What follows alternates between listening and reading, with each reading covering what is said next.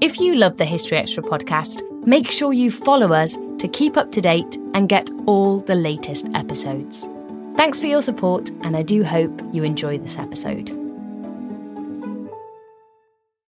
This episode is brought to you by Indeed.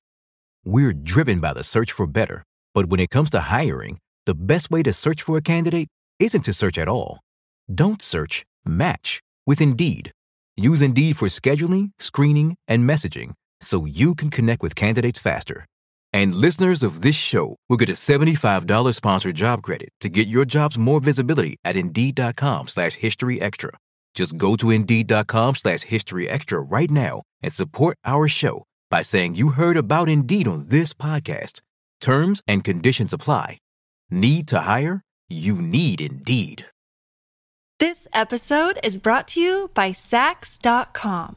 At Sax.com, it's easy to find your new vibe. Dive into the Western trend with gold cowboy boots from Stott, or go full 90s throwback with platforms from Prada. You can shop for everything on your agenda, whether it's a breezy Zimmermann dress for a garden party or a bright Chloe blazer for brunch. Find inspiration for your new vibe every day at Sax.com. Another day is here, and you're ready for it. What to wear? Check. Breakfast, lunch, and dinner? Check. Planning for what's next and how to save for it? That's where Bank of America can help. For your financial to-dos, Bank of America has experts ready to help get you closer to your goals. Get started at one of our local financial centers or 24/7 in our mobile banking app. Find a location near you at bankofamerica.com/talktous. What would you like the power to do? Mobile banking requires downloading the app and is only available for select devices. Message and data rates may apply. Bank of America N.A., member FDIC. When you need mealtime inspiration, it's worth shopping Kroger, where you'll find over 30,000 mouth-watering choices that excite your inner foodie. And no matter what tasty choice you make, you'll enjoy our everyday low prices, plus extra ways to save, like digital coupons worth over $600 each week. You can also save up to $1 off per gallon at the pump with fuel points. More savings and more inspiring flavors make shopping Kroger worth it every time. Kroger, fresh for everyone. Fuel restrictions apply.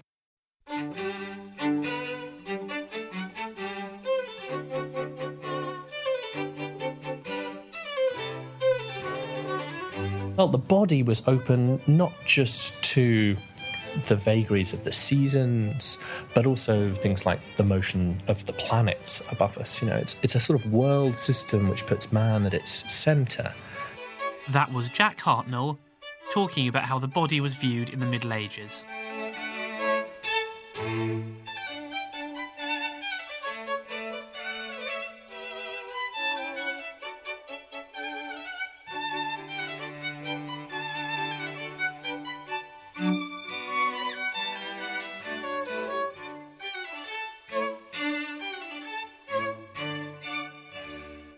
You're listening to the History Extra podcast from BBC History Magazine. We're the UK's best-selling history magazine, available in print and several digital formats all over the world. Find out more at historyextra.com/subscribe, or look out for us in your digital newsstand or app store. Hello and welcome to the History Extra podcast. I'm Rob Attar, the editor of BBC History Magazine. In today's episode, you'll hear from Jack Hartnell, an art historian based at the University of East Anglia. Jack has just published a book entitled Medieval Bodies, which looks at many aspects of how people in this period viewed their physical selves. Our staff writer Ellie Cawthorne met up with Jack at the Wellcome Collection in London to find out more. So I'm at the Wellcome Collection in London with Jack Hartnell. Hi, Jack. Hi there. And so you're the author of a new book, Medieval Bodies, which looks at some of the fascinating, unexpected, and to be honest, sometimes quite bizarre ways that bodies were viewed in the medieval world. So you look at Western Europe, the Islamic world, and Byzantium, and you break down chapter by chapter a body part and how it was viewed. So, to start off, Jack, if me and you were transported back to medieval Europe, what would we really need to know in order to understand how our bodies worked? That's a really good question.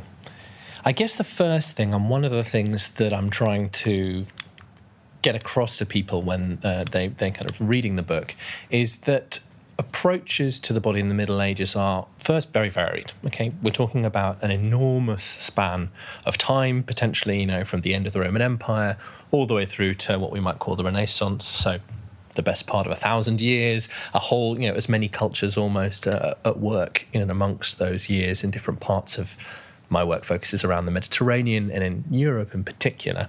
So the answer could be lots of different things. But what's really great about the material, and hopefully one of the things I've tried to sort of capture from it, is that there are some things which we would recognise instantly.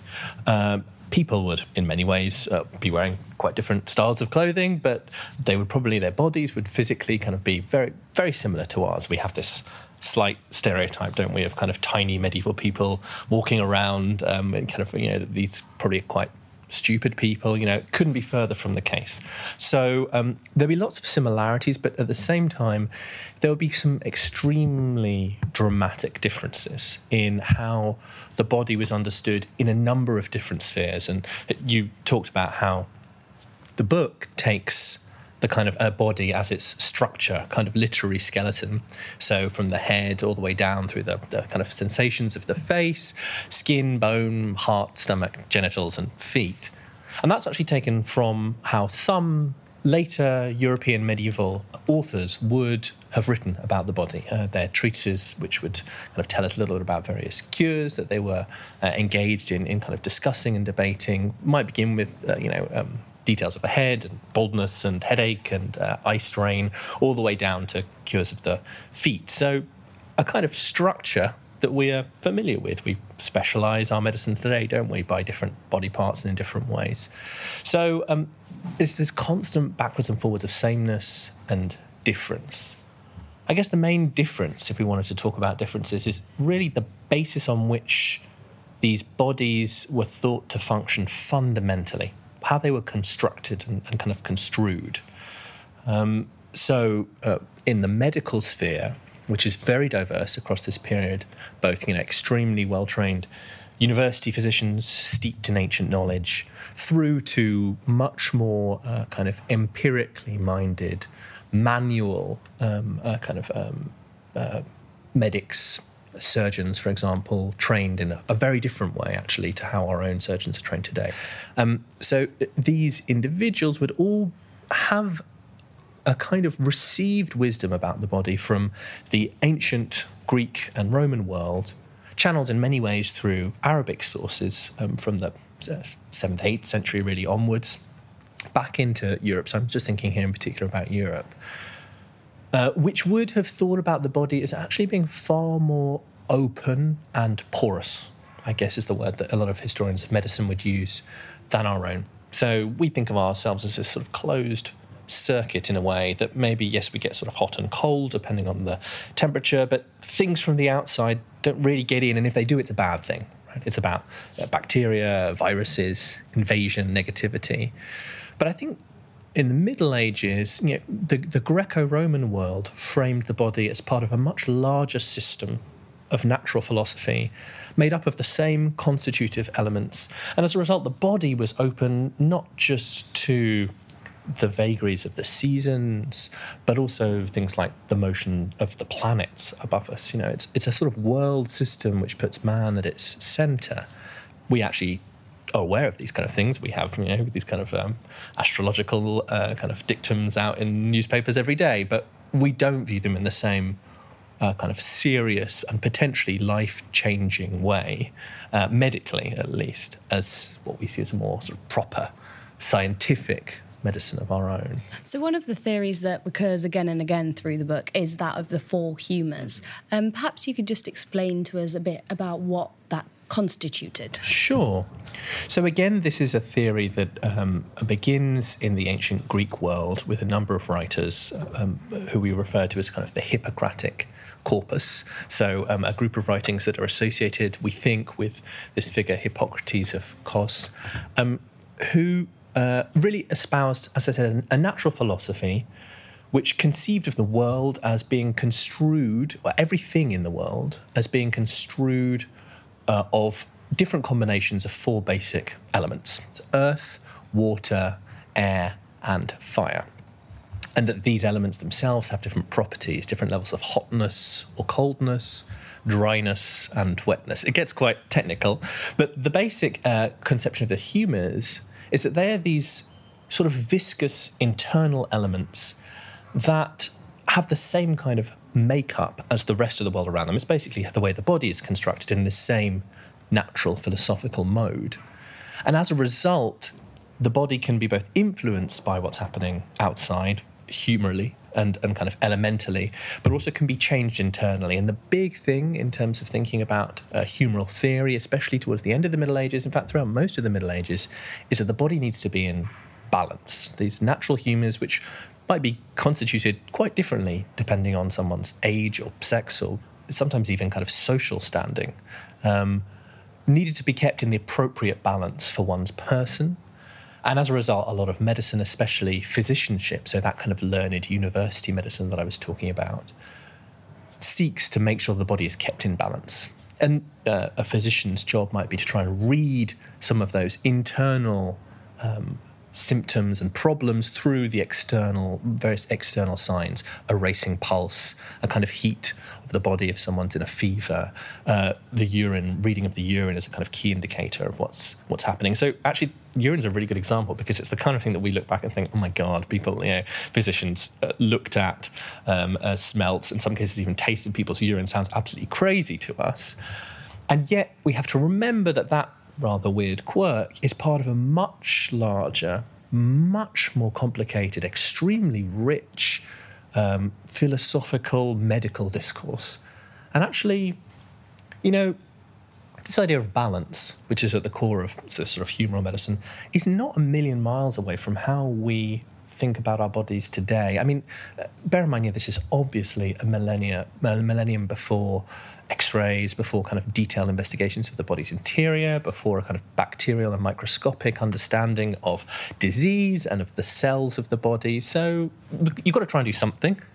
And we talk all the time, don't we, today, about if we're feeling a bit off balance, we're feeling a bit off kilter, our body's not quite right. We get that slightly uneasy sensation when we're ill that we're somehow the sort of machine of the body is not quite attuned. And actually, I think there's kind of a slightly strange but nonetheless sensible logic to this system, and it spawns all sorts of really interesting practices across the medical spectrum. I think that point you make about seemingly crazy cures actually having a really logical basis leads quite nicely into something else I wanted to ask about, which was bloodletting. Because again, that's a practice that carried on for many years after medieval times, that now we look on and think, what on earth could they have been thinking? But that really had quite a logical basis in medieval medical theory. Yeah, absolutely. Not only was the blood one of the four humours, alongside two types of bile and phlegm, but it also carried within it all of the humours. And so if someone was conceived in this very sensible, kind of rational, authenticated system, this is an authoritative system. It stretches back even by the year kind of 600, stretches back a good 1,000 years, and people have been writing and thinking and talking about, this is a serious paradigm that it's extremely hard to step out of, right? It's a bit like someone postulating today that actually DNA, it doesn't really exist. It's very hard to move outside of the parameters of your time convincingly and successfully. So to come back to bloodletting, absolutely, this idea that if someone might have a kind of a plethora, as it was known, a kind of humoral surplus in a particular way, the body had to be balanced. And letting blood was one of those, one of a number of different ways in which that might have been done. So again, seemingly crazy, even sort of torturous kind of approach, but actually very logically founded. And we have to, I think, give a great deal of sympathy to the medieval past in this respect. And what's also really interesting for me, as primarily an art historian and a historian of visual culture, is that all of these things, as well as these kind of ideas, as well as giving rise to all of these kind of fascinating medieval medical practices, but they also give rise to an amazing and extremely rich visual culture. So diagrams of how the body needed to be blood needed to be let from the body, tables of different coloured kind of urines, all the way through to a whole sort of different branch of medicine, more surgical medicine, which might have illustrated images of surgical tools which were used for quite sophisticated surgical techniques. Not just a rich range of ideas and practices, but also an amazing visual record as well, which is really exciting, I think. You mentioned earlier about the body being porous. One of the key influences in this period was religion. I just wonder whether you could talk a bit about the role that played in ideas of the body. Yeah. It's really absolutely key. A useful way, I think, to think about religion in the Middle Ages is to think about, to sort of compare it to how we think about gravity today, right? We don't go around patting ourselves on the back saying, isn't it a good job that Newtonian physics means we don't kind of float off the surface of the Earth? Nice one, nice one, gravity. Well played. But at the same time, it's a fundamental of how we understand our world. We just go about our daily life, and that is how our feet stay on the ground. And in a sense, we could think about religion, Islam, Judaism, Christianity, in the Middle Ages as functioning similarly in that it's not necessarily something that everyone might walk around and talk about all the time, might not inform everything that everyone does at every waking moment. But what it does do is kind of provide a baseline for how people might understand things like creation, salvation, and indeed medicine really is really key.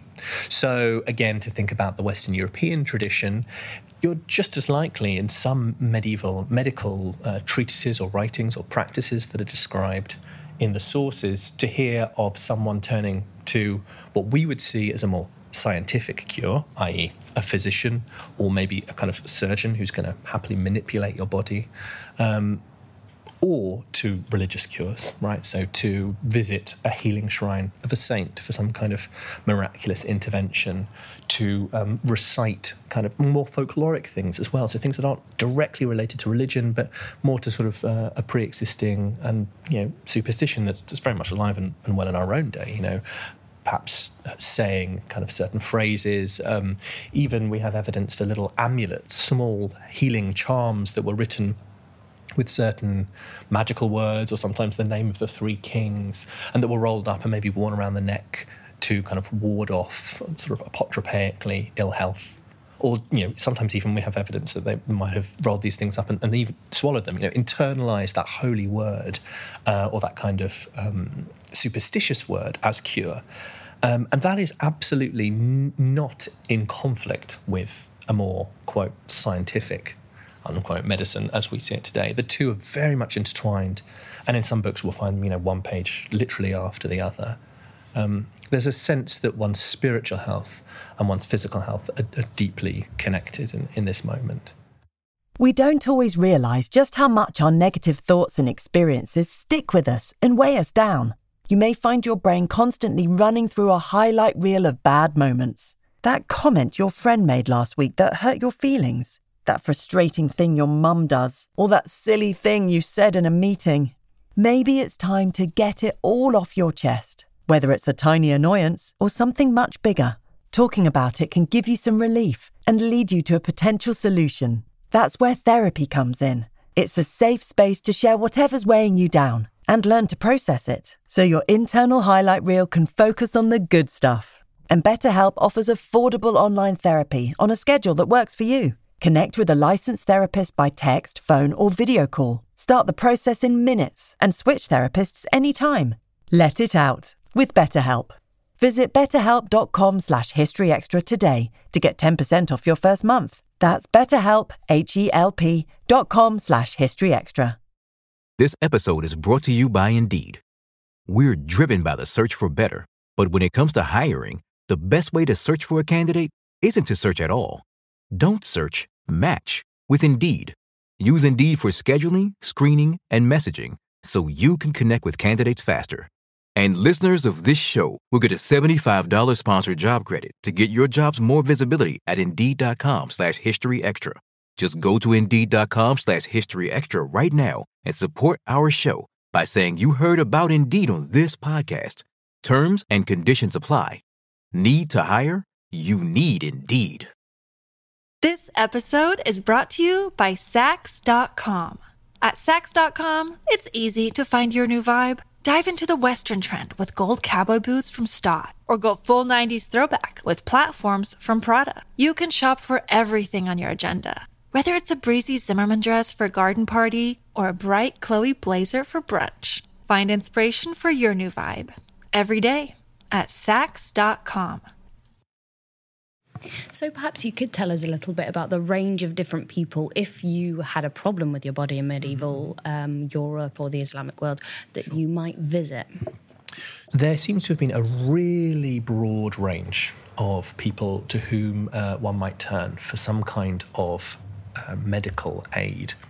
The problem is that the sources that we can use in this period, which are very disparate for medical history, for art history, for kind of visual culture generally, is that we can only tell through sources about probably quite a limited and often quite an elite number of these individuals. So the kind of individuals actually that ring some bells when we think about how our own doctors today are trained. So we might think about university physicians who might write treatises, which would last throughout the ages, and we have them today.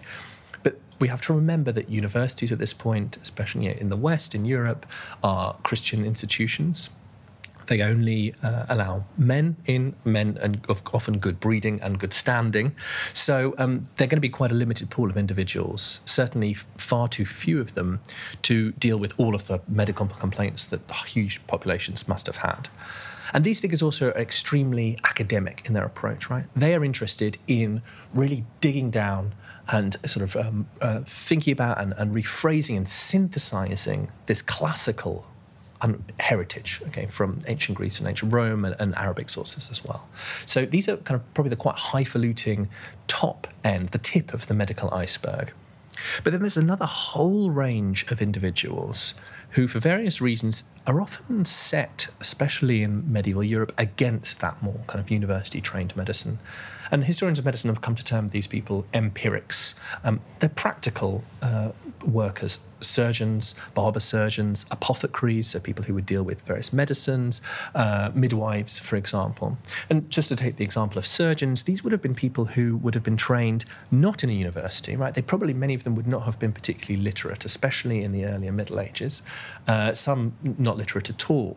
Their training is physical, right? Think of the word surgery, from the Greek chirurgos, okay, handiwork. It's hands-on work, okay? And these are craftsmen, just as the same as we would turn to a master woodworker, a carpenter to make a kind of a cabinet, to a painter. So they're trained quite differently. Probably as a result, whilst a master surgeon may well have been a very expensive person to turn to, there's probably within those individuals a whole range of different levels to which people of different classes and different means could turn for healing, as well as a whole group of more local, of kind of, I guess, I don't want to call them folk healers, because that comes with a kind of slightly difficult modern kind of pejorativeness. But actually, people, maybe elderly people in communities, often older women in communities who might have offered some kind of, I guess, more folkloric medical cure. So a real range. And that sounds, again, it's one of those things, it sounds crazy to us that those might have been separated, that, physicians might have worked away on texts and not been very interested in the physical realities of the body, and that surgeons completely separately, often kind of seen as a kind of a lower social standing, might have engaged in the ideas of the body completely separately. But again, that does change from the 16th century onwards as those two roles start to come closer and closer together. But the separation is still preserved in our own terminology today. Say in the UK, when someone passes their medical exams, they become a doctor. But when someone then becomes a surgeon, they take the name Mr. Right? So it's that kind of avows that long history of surgery as actually being not part of this doctoral, learned university world. Our modern terminology today still has all of these medieval traces at its root. As you mentioned earlier, you're an art historian, and there's some really incredible sources that you refer to throughout the book. So artifacts, images, paintings, stories as well. I wonder whether you could just highlight a few of them for us. So one of the images that I work on the most, actually, in my academic research is an image that emerges at probably the end of the 14th or the beginning of the 15th century, so right at the end of the Middle Ages, in Germany. And it's known as the Wound Man. And it appears in a chapter on blood in the book. Because one of the things that surgeons did in this period, they were very concerned with issues of the surface of the skin, stitching wounds, for example, and surgeons are often found, some of the most successful ones, associated, say, with the battlefield or with, a kind of trauma medicine as we might understand it today. And the wound man is this absolutely amazing image. It's kind of as this frontal man. He's almost pretty much always, he appears in probably about 20 manuscripts that we know of. He appears sort of with his hands outstretched. He's naked apart from often this rather strange blue pair of almost like Speedos. It's quite weird, but bear with me. And his body is covered with cuts, bruises, with kind of marks of specific diseases, blistering. He's got sort of thorns lodged in his foot. He's got all sorts of, a club hitting his head, knives and daggers kind of stuck in his body. It's an extremely graphic and quite unsettling image. And the reason I like working on this image, again, is because it performs that wonderful flip that the Middle Ages often gives us. On the one hand, we look at something, we think, God, this is gross. God, it was a crazy sort of time in which people knew nothing and had no real kind of sensible engagement. But if you look a little bit closer, every single one of those wounds, weapons, there's sometimes a little scorpion stinging his toe or a dog biting his leg. These kind of images of accident are numbered. And on the following pages are a long list of different cures written, we think, originally, or at least taken from the work of a surgeon called Ortolf von Beierland, tells the surgeon how they might go about trying to cure each of those individual diseases. So it's kind of like this amazing table of contents. And how these images were used, we don't really know. Were they really something that a surgeon constantly returned to? Well, they're very expensive to make, very beautiful things. So maybe this was more about the sort of showing off the prowess of surgery. Maybe this kind of image, in fact, was the equivalent of a white coat. Today we trust someone in a white coat because that's their credentials. They've got up on their wall their certificates of their kind of training. Great, we trust them. Maybe having a kind of dense book filled with these kind of seemingly graphic, impressive objects, images and objects might have functioned in a similar way to kind of inspire trust. So maybe it's something actually not for the doctor to use, but for the patient. So, it's very tantalizing. We don't know a lot about the way the images were used in this sense. Was it used to teach? Was it used to pass information from one surgeon to another? Almost certainly at some point that would have happened. So actually you'll find that images and text as well work their way into all sorts of different realms of medicine and visual culture in the Middle Ages, to the promotion of the body and ideas of cure, and actually some quite subtle and quite personal interactions between doctor and patient potentially as well.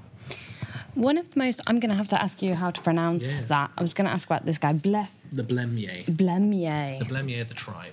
Okay. So one of the most interesting images I found, anyway, was an image of the Blemmier, which was perceived to be a headless African tribe. So it appears on the front of the book and in your chapter on the head. Mm-hmm. Can you tell us a little bit about those images and what they might tell us about understandings of the head and its purpose, but also understandings of race and the outer world and everything like that? Yeah, absolutely.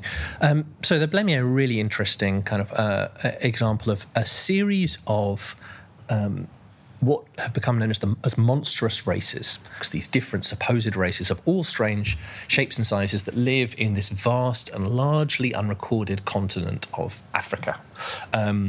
Some have the head of a dog, others have giant ears that they wrap themselves up in when they're cold. It's really actually quite cute. Others have their feet sort of twisted, flipped the wrong way round. And one tribe in particular, the Blemmier as they're known, have no head. Instead, their face and sometimes their facial features are set into their chest. What do we make of this?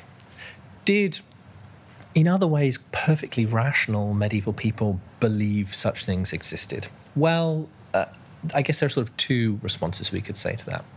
On the one hand, we could, again, kind of stereotype the Middle Ages as a kind of gullible world in which people really did think that sort of thing existed, that there were, on the fringes of the known kind of world, these crazy monsters.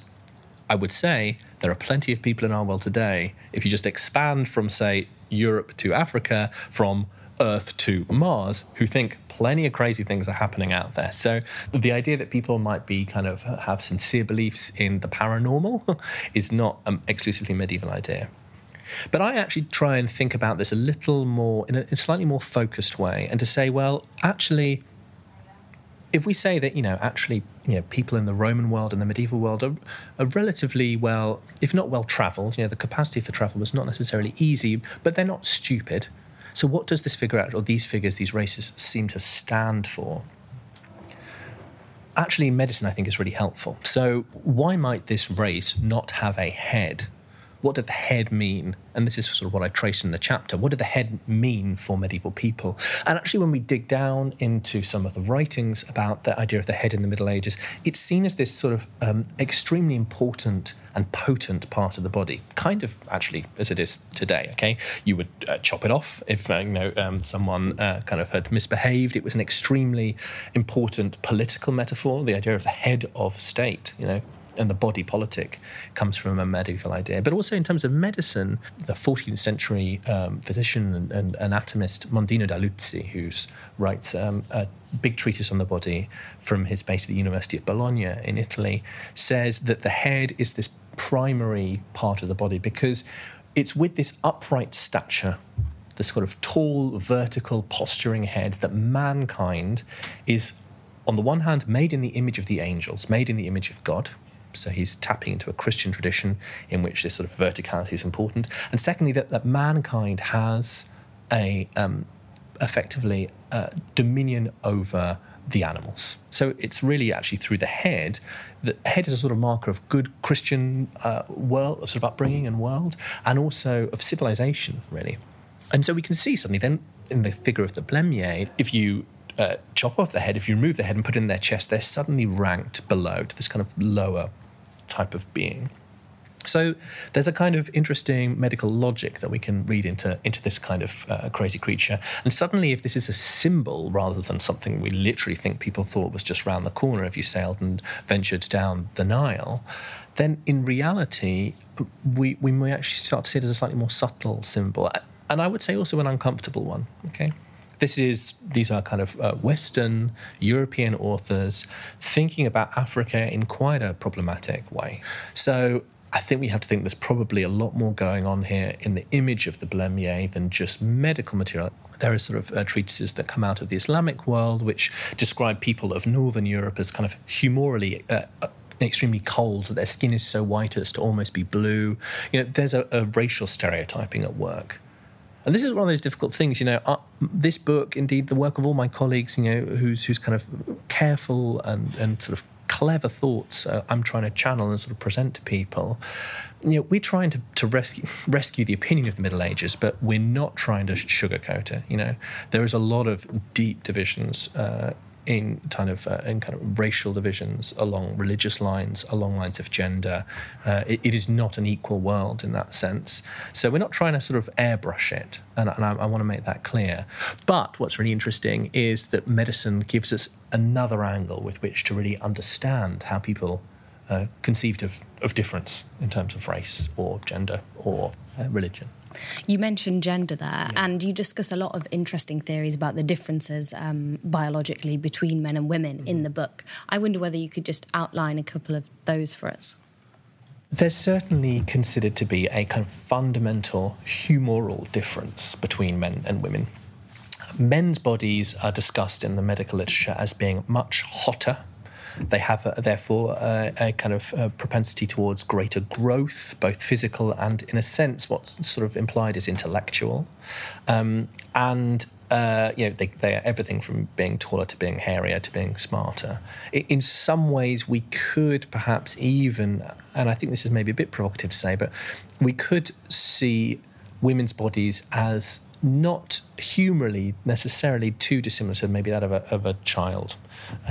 It's quite a kind of, and it's extremely unpleasant, but fundamental difference. That is something that is not born in the Middle Ages. It's inherited but happily continued and propagated. So we have a kind of uncomfortable biological distinction between how men's bodies and women's bodies fundamentally even function. And actually, when you start, this is perhaps no surprise, right? The universities in which this, and kind of intellectual worlds in which these discourses are being formed, both medically but also politically and religiously, are male-dominated spheres, right? It is not in their political or religious interests to enfranchise women in this sense. So we, again, have to think about, again, the awkward reality that there's a fundamental difference in the way that these two different genders of bodies are discussed and understood. So you conclude the book by a look at it with a chapter called Future Bodies, which looks at how we are finding out more and more about the medieval body. Perhaps you could just tell us a little about the new frontiers almost. Yeah. What's really interesting about this is that it's actually cutting edge, amongst other things, medical technologies and biotechnologies of our modern moment that is not only pushing our kind of modern medical knowledge forward, but is also becoming increasingly vital in our historical understanding of the past and of the medieval past as well.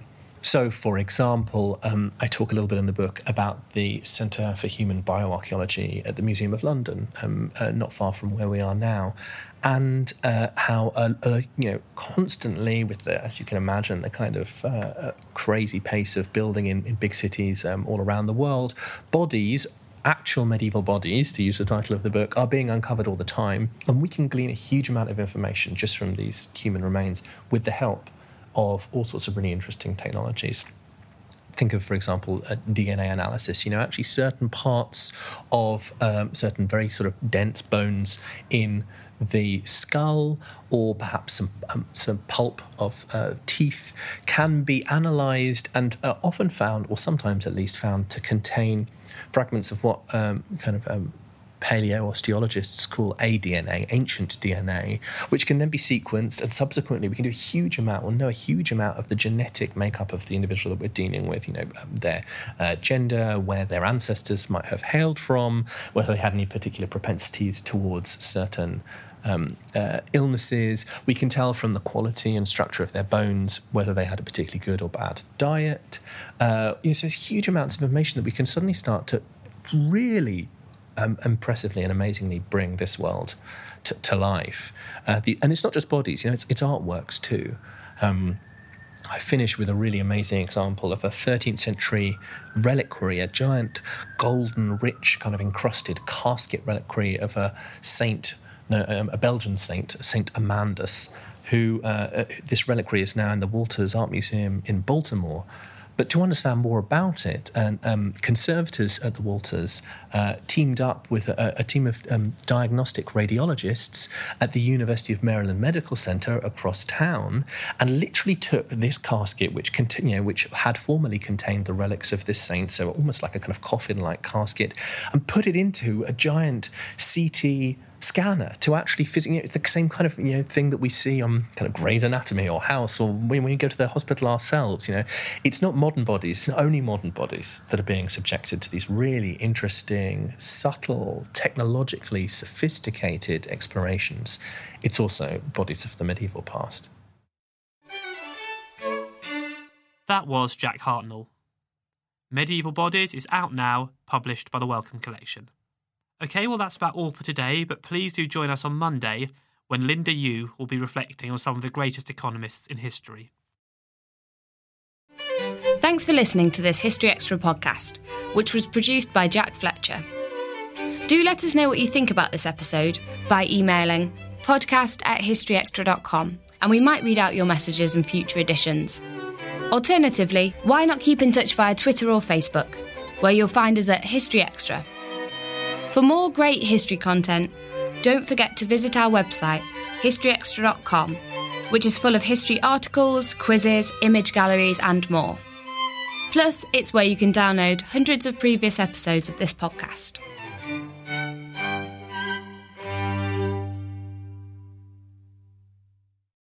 A collision between a Chinese jet and an American spy plane. He came and rammed into our left wing. With relations increasingly strained, what are the chances of things spinning out of control? The Western world was asleep. I'm Gordon Carrera. I'll be exploring the friction in this most important of relationships and asking, has the West taken its eye off the ball? You cannot ignore China. From BBC Radio 4, this is Shadow War, China and the West. Listen wherever you get your podcasts.